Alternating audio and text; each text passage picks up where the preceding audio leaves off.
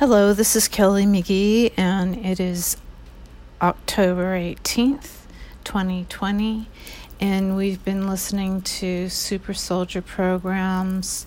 They have a series on the augmentations, and I already went through the first one, and now we're on the second one, part 2.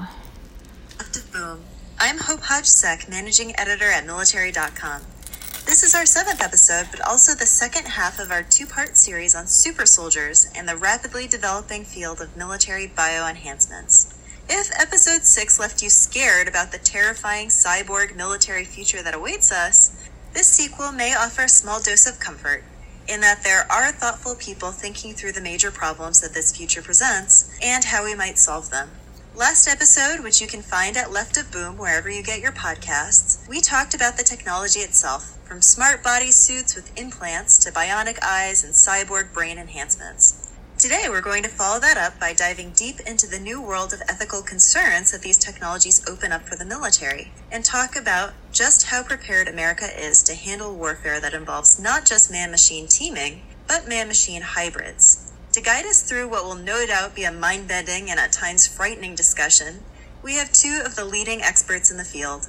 Dr. Edward T. Barrett is the Director of Research at the U.S. Naval Academy's Stockdale Center for Ethical Leadership and an ethics professor in the Department of Leadership, Ethics, and Law. And Dr. Tony Pfaff is currently the Research Professor for Strategy for the Military Profession Ethic at the Strategic Studies Institute at the U.S. Army War College. He's also a Senior Non-Resident Fellow at the Atlantic Council. Dr. Barrett and Dr. Pfaff, welcome to the show. Thank you. Thank you. Glad to be here. Dr. Barrett, to set the table here, let's talk a little bit about what you might expect to see in the near future.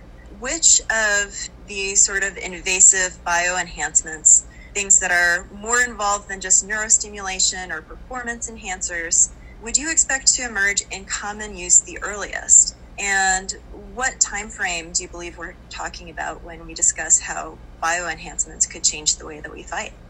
Okay, well, I was recently on a panel discussing these issues with somebody who had worked at DARPA, and it's not quite clear when these technologies are going to be ready for use in the military or anywhere else. So I can't answer that question, and I think probably it'd be very difficult to answer without a security clearance. I can say that the ends and the means remain the same.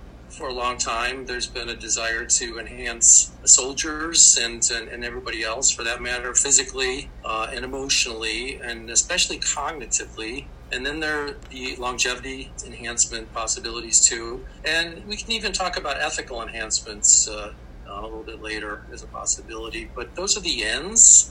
And then as far as the means go, you have devices like exoskeletons and implants. Implants are often directed toward the brain and therefore cognitive and sensory enhancements. And then you have just the old standards of drugs and genetic enhancements. So the ends and the means remain the same, and I'm not sure about the timing, to tell you the truth. Maybe Tony has a little bit more insight about that.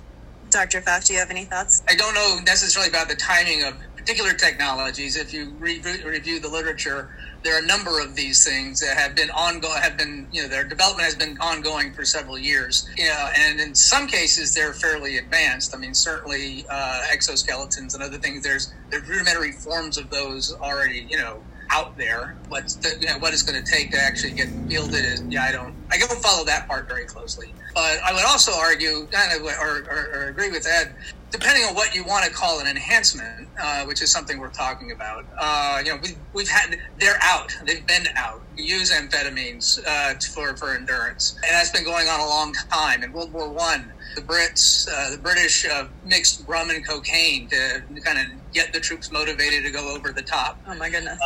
My favorite World War II, enhancement story is the Germans. Before the invasion of France, they had this doctrinal innovation called Blitzkrieg, where they grouped the armor together to take advantage of its speed, and they needed for the invasion to be successful to get to Sedan in 3 days. But even with the faster Panzers and motorized vehicles, it would still take 5 days. The German Medical Corps, the chief of medical officer, came up with this idea. They had been prescribing Pervitin, which is a kind of crystal meth. It was kind of commercially available in Germany as a pick-me-up, but they made it pure and gave it to troops in Poland. It kind of worked out.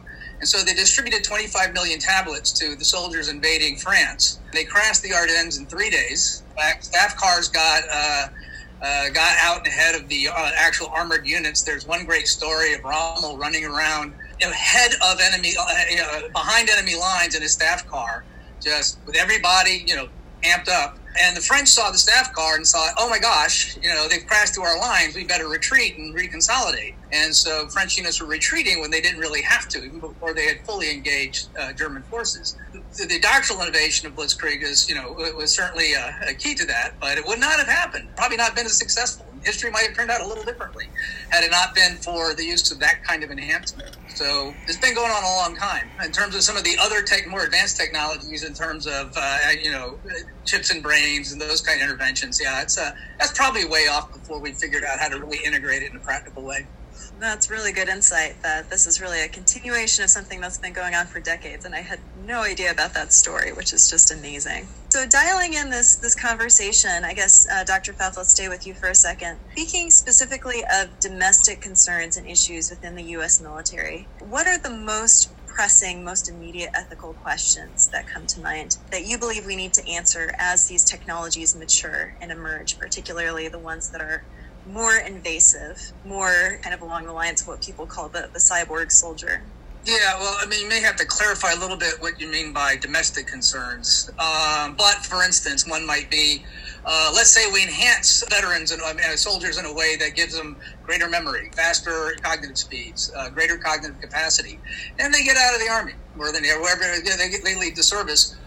How does that affect society? If they're more competitive for certain jobs, then civilians are going to be displaced from those jobs. That will be disruptive. On the flip side, what if those enhancements have long-term negative effects? Who's paying for that veteran's care? Well, presumably the Veterans Administration, but that's a significant cost that can be disruptive and that society would also have to bear.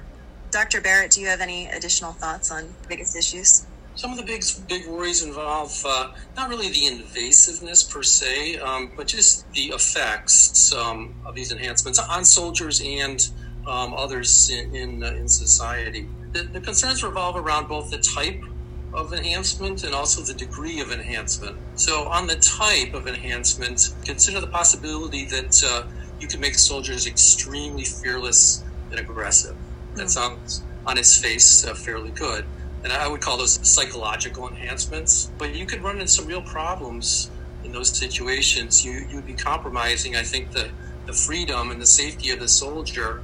And then you're going to also expose the mission and citizens to undue risk. So that's a concern involved with the type of enhancement. And then a lot of the other discussions have to do with the degree of enhancement. So you have these so-called extreme enhancements that could affect the soldier and also others. On the side of the soldier, there are a couple different arguments out there about how extreme improvements, say, to intelligence, cognitive capacities might harm soldiers.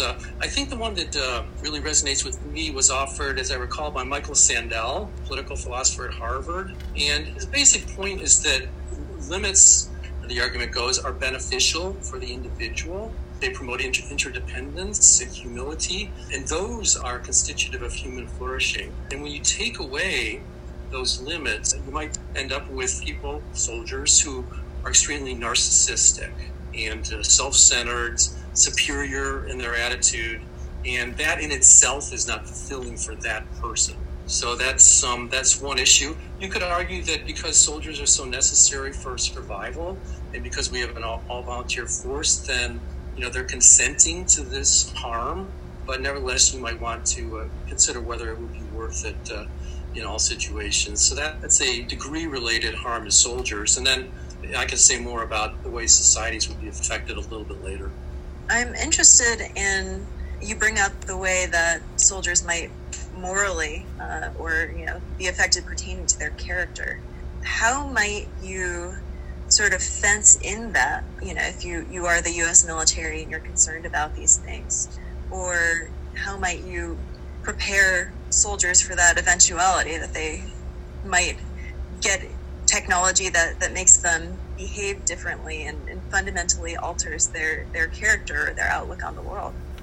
Well, just really briefly, I'll let Tony jump in too. One possibility is that you could create these drugs so that they're reversible. So you could take away that cognitive enhancement, this making them somewhat superior and narcissistic. But there might be psychological issues associated with reversal issues, so those might outweigh the possibility of reversing them. And then you could just give them to the soldiers only when they're going operational, say, so they wouldn't be like this all the time. But then there's a risk there too, because they haven't then trained in that state, and that could create some unintended bad consequences. Those are just a couple of things that come to mind that you could do to fence in this problem for the individual, but there are costs associated with those too.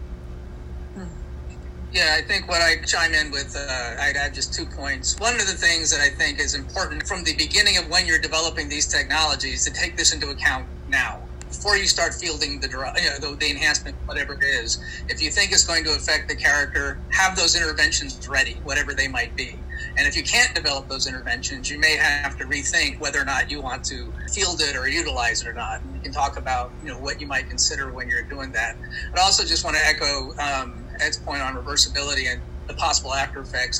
Some of the scientists I've talked to like to point out that no enhancement is reversible because you remember what it was like to have that capability. Right. And so that can bring on its own kind of pain or discomfort or psychological pain or discomfort on its own. So that's something you also have to consider, because a lot of folks will say, well, we're developing it so it'll be reversible, and that takes away the ethical concern, but it doesn't. It may minimize it or mitigate it, but it certainly doesn't take it away. Right. So you talk about working ahead ethically on some of these issues before these sort of enhancements are really mainstream. And I'm struggling to sort of think of an analogous situation in which the U.S. military was fully able to anticipate the ethical and philosophical questions that came with the introduction of a game-changing new technology. I'm thinking about how deeply immersed we're becoming in unmanned and drone warfare, and the many gray areas that exist around kill decisions, who we target and how, who's in the room when these decisions are made. So how do military ethicists help get ahead of the conversation in a meaningful way? Well, I mean, the military has become, I think, pretty wise in that it creates positions like mine and like Tony's. So there are within the system, especially at the staff and war colleges, but I'm in an academy, there are people with military experience too that do try to do a lot of this thinking in advance. So we keep track of the ways war is going to be waged and non-war, and then think through the ethical issues associated with those new situations. And there are a lot of conferences that go on every year on these issues with the relevant players. And we try to reach out to not just other academics, but operators, people who work in industry and think tanks and governments. So this conversation is fairly robust, at least in the United States. And I've actually gotten a lot of feedback from Europeans and Asians that say, this conversation in the U.S. military is really unique. The U.S. military basically says whatever they think. They're not restricted at all in posing these possibilities and debating them. So it's a very lively situation that's been created, and I think it's very healthy. We'll be right back. Hi, it's Hope Hodge Sec, interrupting my own podcast to make sure that you're signed up for military.com's free newsletters. We just launched a new one, At Ease, all about military entertainment news. You can also sign up for active duty and veteran newsletters with insider information specific to your service, as well as ones focused on crucial topics like finance, jobs, and pay. Go to military.com and select Login in the upper right-hand corner to register for free and get started. All right, back to the show. The decision makers, the people with brass on their shoulders or the people developing these technologies, do they generally listen? I mean, are they willing to countenance the should we do this and not just the can we do this? You want me to say that or you? Oh, go ahead, Tony. The smart ones do. The smart ones do. Yeah. Well, I think if you look at, AI development, I think we actually should get pretty high marks for that. The Defense Innovation Board and the Joint Staff and others have set up, specific organizations to look specific at the ethics of AI as this technology is coming online. And if you review those documents, they're pretty good. Nothing's ever going to be perfect, and you're always going to have new facts will come up and new considerations. But I think I think there's hope. I'd also underscore, particularly when it comes to bioenhancements, it may not be as hard as we think it is. Because you may not catch everything, but you can catch some things. So, go back to the story of the nerve agent antidote or vaccine that they gave us in the Persian Gulf War, of which I was a recipient. As I was doing research for my work on this, I learned that they basically overrode the guidelines on giving it to soldiers without their consent. Because of the exigencies of that particular situation. The idea being that, we really can't get everybody's consent. And if they really knew it was good for them, they'd rather be inoculated against a nerve agent than not. But what you learn is that, and we just don't have time to test it. But then you learn that they had been stockpiling the drug for that use for 6 years previously and didn't conduct any tests in the interim. So that's why, if you're thinking about this use, start the test, consider the ethical issues, consider those implications early on, and you'll get a better result. Like I said, I think with AI, you're seeing some of that thinking take hold, which Ed Barrett gets complete credit. Well, we have a conference every year at the Naval Academy called the McCain Conference, and it's on a different topic like this every year. And Tony comes every year and usually speaks. So there's a very robust group in the United States, and we pull in people from Europe and Asia and other places. So it's ongoing. I'd say it's really developed over the last maybe 20 years, Tony. Yeah, it was deliberate. So you started off with a conference of basically philosophers and other interested folks associated with the military academies, all formed a group that, wanted to focus on ethical issues, and that just broadened into that particular group that, Ed's a part of, has branches all over the world. And I think the military certainly does, I think, take into account the ethical issues, but you're right to point out that sometimes necessity gets the better of us. And depending on how we interpret the urgency of the situation, we can get ahead of ourselves. And that's, again, why I go back to, start early, do ethics early and often. And that's the thing to watch out for. The other thing to watch out for is where that urgency is coming from. Are the bad guys developing one too? What happens if they get it and we don't? And I think that's part of the ethical consideration. If you're developing it for its own sake, just to have an advantage, you got to at least think twice about fielding it, maybe even think 3 times about doing it in the first place. It changes when it's to offset or to prevent being at a disadvantage. But you kind of, that's one of the ways you start to have to think about these kinds of technologies before you even start developing them, and certainly before you start fielding them. Well, you're anticipating my line of questioning there, but before we get into that aspect of things, Dr. Pfaff, I think you brought this up, so I want to pull on this thread a little bit more. How do you anticipate free will come into the equation? So, right now you can't choose whether or not to carry an M4 rifle or your M203 grenade launcher. If you're a grenadier, basically you carry what's issued to you. Should troops have the choice of whether or not to get bioenhanced, whether it's chemically or an implant, anything like that, how would you expect that conversation as well to affect the military socially? Yeah, no, that's a really good question. And the answer goes something like this. Now, again, be specific about what we're talking in terms of enhancements. A powered suit that really doesn't, that has no medical implications, or it doesn't involve a medical intervention, or boots that have springs on them to enhance, running and jumping. I don't see those as terribly ethically problematic. What's new about, or what makes enhancements concerning, is when you have some kind of medical intervention into the body that changes the body somehow. And so what you do when you do that with a soldier, you're basically saying, okay, here's a trade. I can give you this enhancement for which there may be long-term side effects, but it will prevent your near-term demise or serious injury in combat. What does the soldier say? Well, you've kind of put you're giving the soldier an offer he or she cannot refuse. The only rational thing is to take the enhancement, almost regardless of what the long-term effects might be, depending on what the probabilities of each outcome are. So like with the nerve agent, vaccine, while there are side effects, it was very low in the population, so I might consent to take that risk. But all things being equal, you can place soldiers in a kind of coercive situation, which I think you have to watch out for. One way of handling it is, well, if someone doesn't take the enhancement, well, they don't get exposed to the same risk. But even that's an imperfect solution for obvious reasons. That may not really be an option, like the nerve agent antidote. But the other thing is, even if that were an option, there's a second order effect in terms of risk and fairness to the enhanced soldier.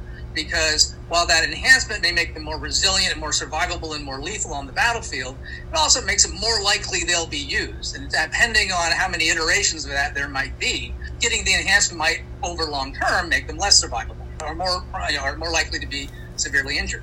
And so that's the kinds of things you have to take into account when you're constructing a policy about how to distribute these things. Dr. Barrett, do you have any thoughts to add on that one? No, that was really interesting. There would be these, call them external pressures to enhance. I think to those, then you could also add, I'll just call them internal pressures. In certain groups, people who are extremely young are much more open to taking risks. And therefore, you have to wonder how much informed consent they're giving. It's just kind of natural that they would say, yes, this sounds cool, this sounds enhancing, and I'm going to take it, without considering like somebody who's a little bit older, who's seen that bad things can happen, might take. I just want to note, too, that there are cultural differences. I teach military ethics over in France occasionally, and we discuss human enhancement. This is with the French Army. And the French soldiers are very close to this. They do not want to be enhanced. On the other hand, the American youth that I talk to, the midshipmen, for example, they want the enhancements. So there are cultural differences, too. And I don't know exactly how to explain them. Well, that's a great segue, and I think we'll stick with you, Dr. Barrett, for a second. So to talk about the international consequences of bioenhancement, we had sort of a sidebar about this a couple of weeks ago. First of all, with our allies, what happens if we have troops that have brain implants or other physical enhancements? We're interoperating with other nations' troops that don't have access to those kind of technologies. So what are your predictions about the way that this will affect those crucial relationships? Yeah, good question. And relationships not with just your allies, but also with your own citizens and citizens of other countries. So far, my focus was before on the harm that would be that would exist in soldiers, but that harm, that superiority sense, would have, I think, potentially a very deep and potentially broad social effect. So imagine that you are 10 times as intelligent overnight as any other human being. How would you look at your lessers? So you would see them as having lower capacities. And given our association, especially of cognitive capacities, with value, human dignity, which is said to be the foundation of human rights, you might see them as beings that are human but have fewer rights. And therefore, you get the possibility that the military, if enhanced, would look upon civilians as lessers, and therefore you get the superiority and dominance of the military. So this would cause serious civil military problems, and therefore you'd want to solve this problem by distributing them more widely. Let's let the market distribute these enhancements. But then you get the superiority and dominance of the military, and then the rich citizens who can afford these enhancements. So then that's not a good situation. So you want to promote the enhancements throughout your society, and therefore you equalize the situation. But then you get the superiority and dominance of the rich states' militaries. So you see where I'm going with this. You create problems that are potentially global if you start down this path. And, vis-a-vis then other militaries, you would look at your allies who are unenhanced potentially as lesser, and they would be lesser. They wouldn't have less value, but you might see them as having less value, and that could cause problems within these alliances and their operations. This is something that was really well described by a philosopher named Alan Buchanan in an article that he wrote, I think it was in 2009. I think it's very important to remember how this might affect the enhanced psychologically and the global implications of this, especially between the richer and the poorer countries. Wow. And it sounds like there are multiple possible solutions to this problem, but there's not one that's like the perfect fit. I don't know. I could go on. Do you want to jump in, Tony? Interoperability is kind of always a problem for us. I mean, NATO still doesn't get it right. They've been at it for, a few weeks now. And there's ways of compensating for that in terms of role differentiating. We've got this capability, they go do that thing where they're more effective. You can also do geographic spacing and give people different roles and put them in different places. But what Ed said was, I think, really important, because you can get around those kinds of interoperability issues. But I think the concern arises with if your partner views your implementation of these enhancements as unethical, you lose a lot of legitimacy, and that's very hard to recover. It affects how they regard us and regard that individual soldier. If I'm taking pain-suppressing or fear-suppressing drugs, no one's going to think of me as all that courageous. I'm just the guy on the fear-suppressing drugs. Oh. And being thought of courageous is part of the soldier identity. And so at some point, we become so enhanced that we're not soldiers the same way that those partners are soldiers. And then you're going to see the kinds of thing it's talking about that are going to creep in, that it just generate a lot of friction and make cooperation really difficult.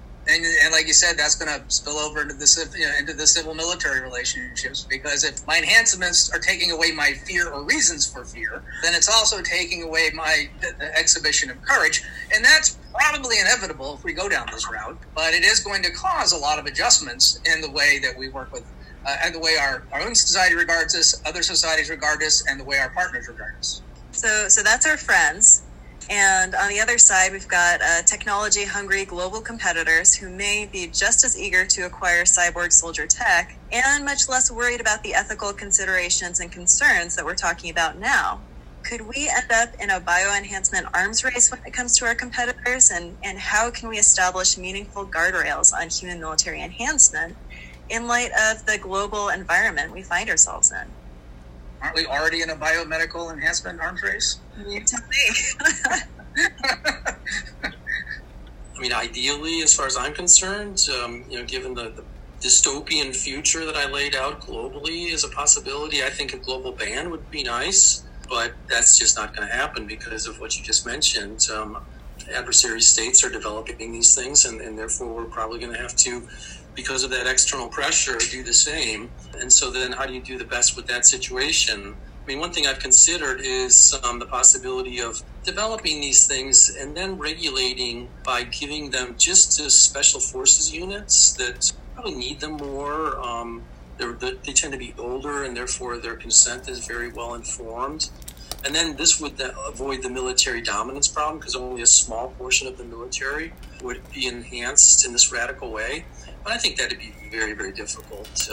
Other states are not going to just enhance their soft units. And, within our military, there are other reasons to give other components of it these enhancements. So I think the cat will be out of the bag, and the entire military will be wanting these enhancements. And then you just kind of get pushed down the path that I built, with the civilians wanting them, and then the civilians eventually all getting them, but then having this rich state, poor state distinction that's even more radical than it is now, economic and in other ways. So this is a really deep problem, and it's, I think, important for the military to think about, because much of the push for developing this technology is coming from the military. So I think we have a duty to take a look at the possible problems. And how to manage those, though, I'm kind of at an end, except to say that I mentioned earlier ethical enhancements. So maybe we could solve this problem of superiority by an ethical enhancer. But then you get into, obviously agency issues. Are you taking away the freedom of a person to do the right thing, which is very important to human development. So I don't have an answer to your question, and I worry about this. And a lot of the attention has been going to, and rightly, artificial intelligence and lethal autonomous weapons systems and cyber war, and that's all great. But I think the human enhancement technology deserves a little bit more attention. Well, I did want to ask that question. Years ago, we had a Secretary of the Navy who said, the F-35 is the last manned platform. We've got people operating RPAs out of Nevada that are shooting people, in countries very far away. It seems like the operator on the battlefield is almost becoming a species going extinct. So are these issues still relevant and pressing as there are fewer and fewer humans on the future battlefield as we see it?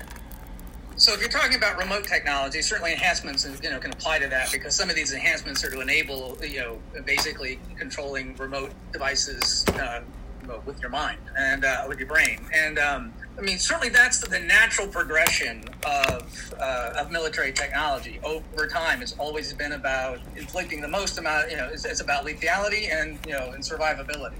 And they're related, because the more lethal you are, probably the more likely you're going to survive. So certainly we can see us heading that way. And a big concern, which you already see, is then what you'll have is, because they'll always have to, for the near future at least, I'm guessing, we're going to have somebody on the ground with the machines. Even in the Air Force, the automated technology they're talking about is that there is a manned fighter that controls a number of unmanned fighters. So you're probably not going to remove the human, but you're right. Now, all of a sudden, I've got this big giant military. I've got this military. Most of the actual people are nowhere near the actual harm.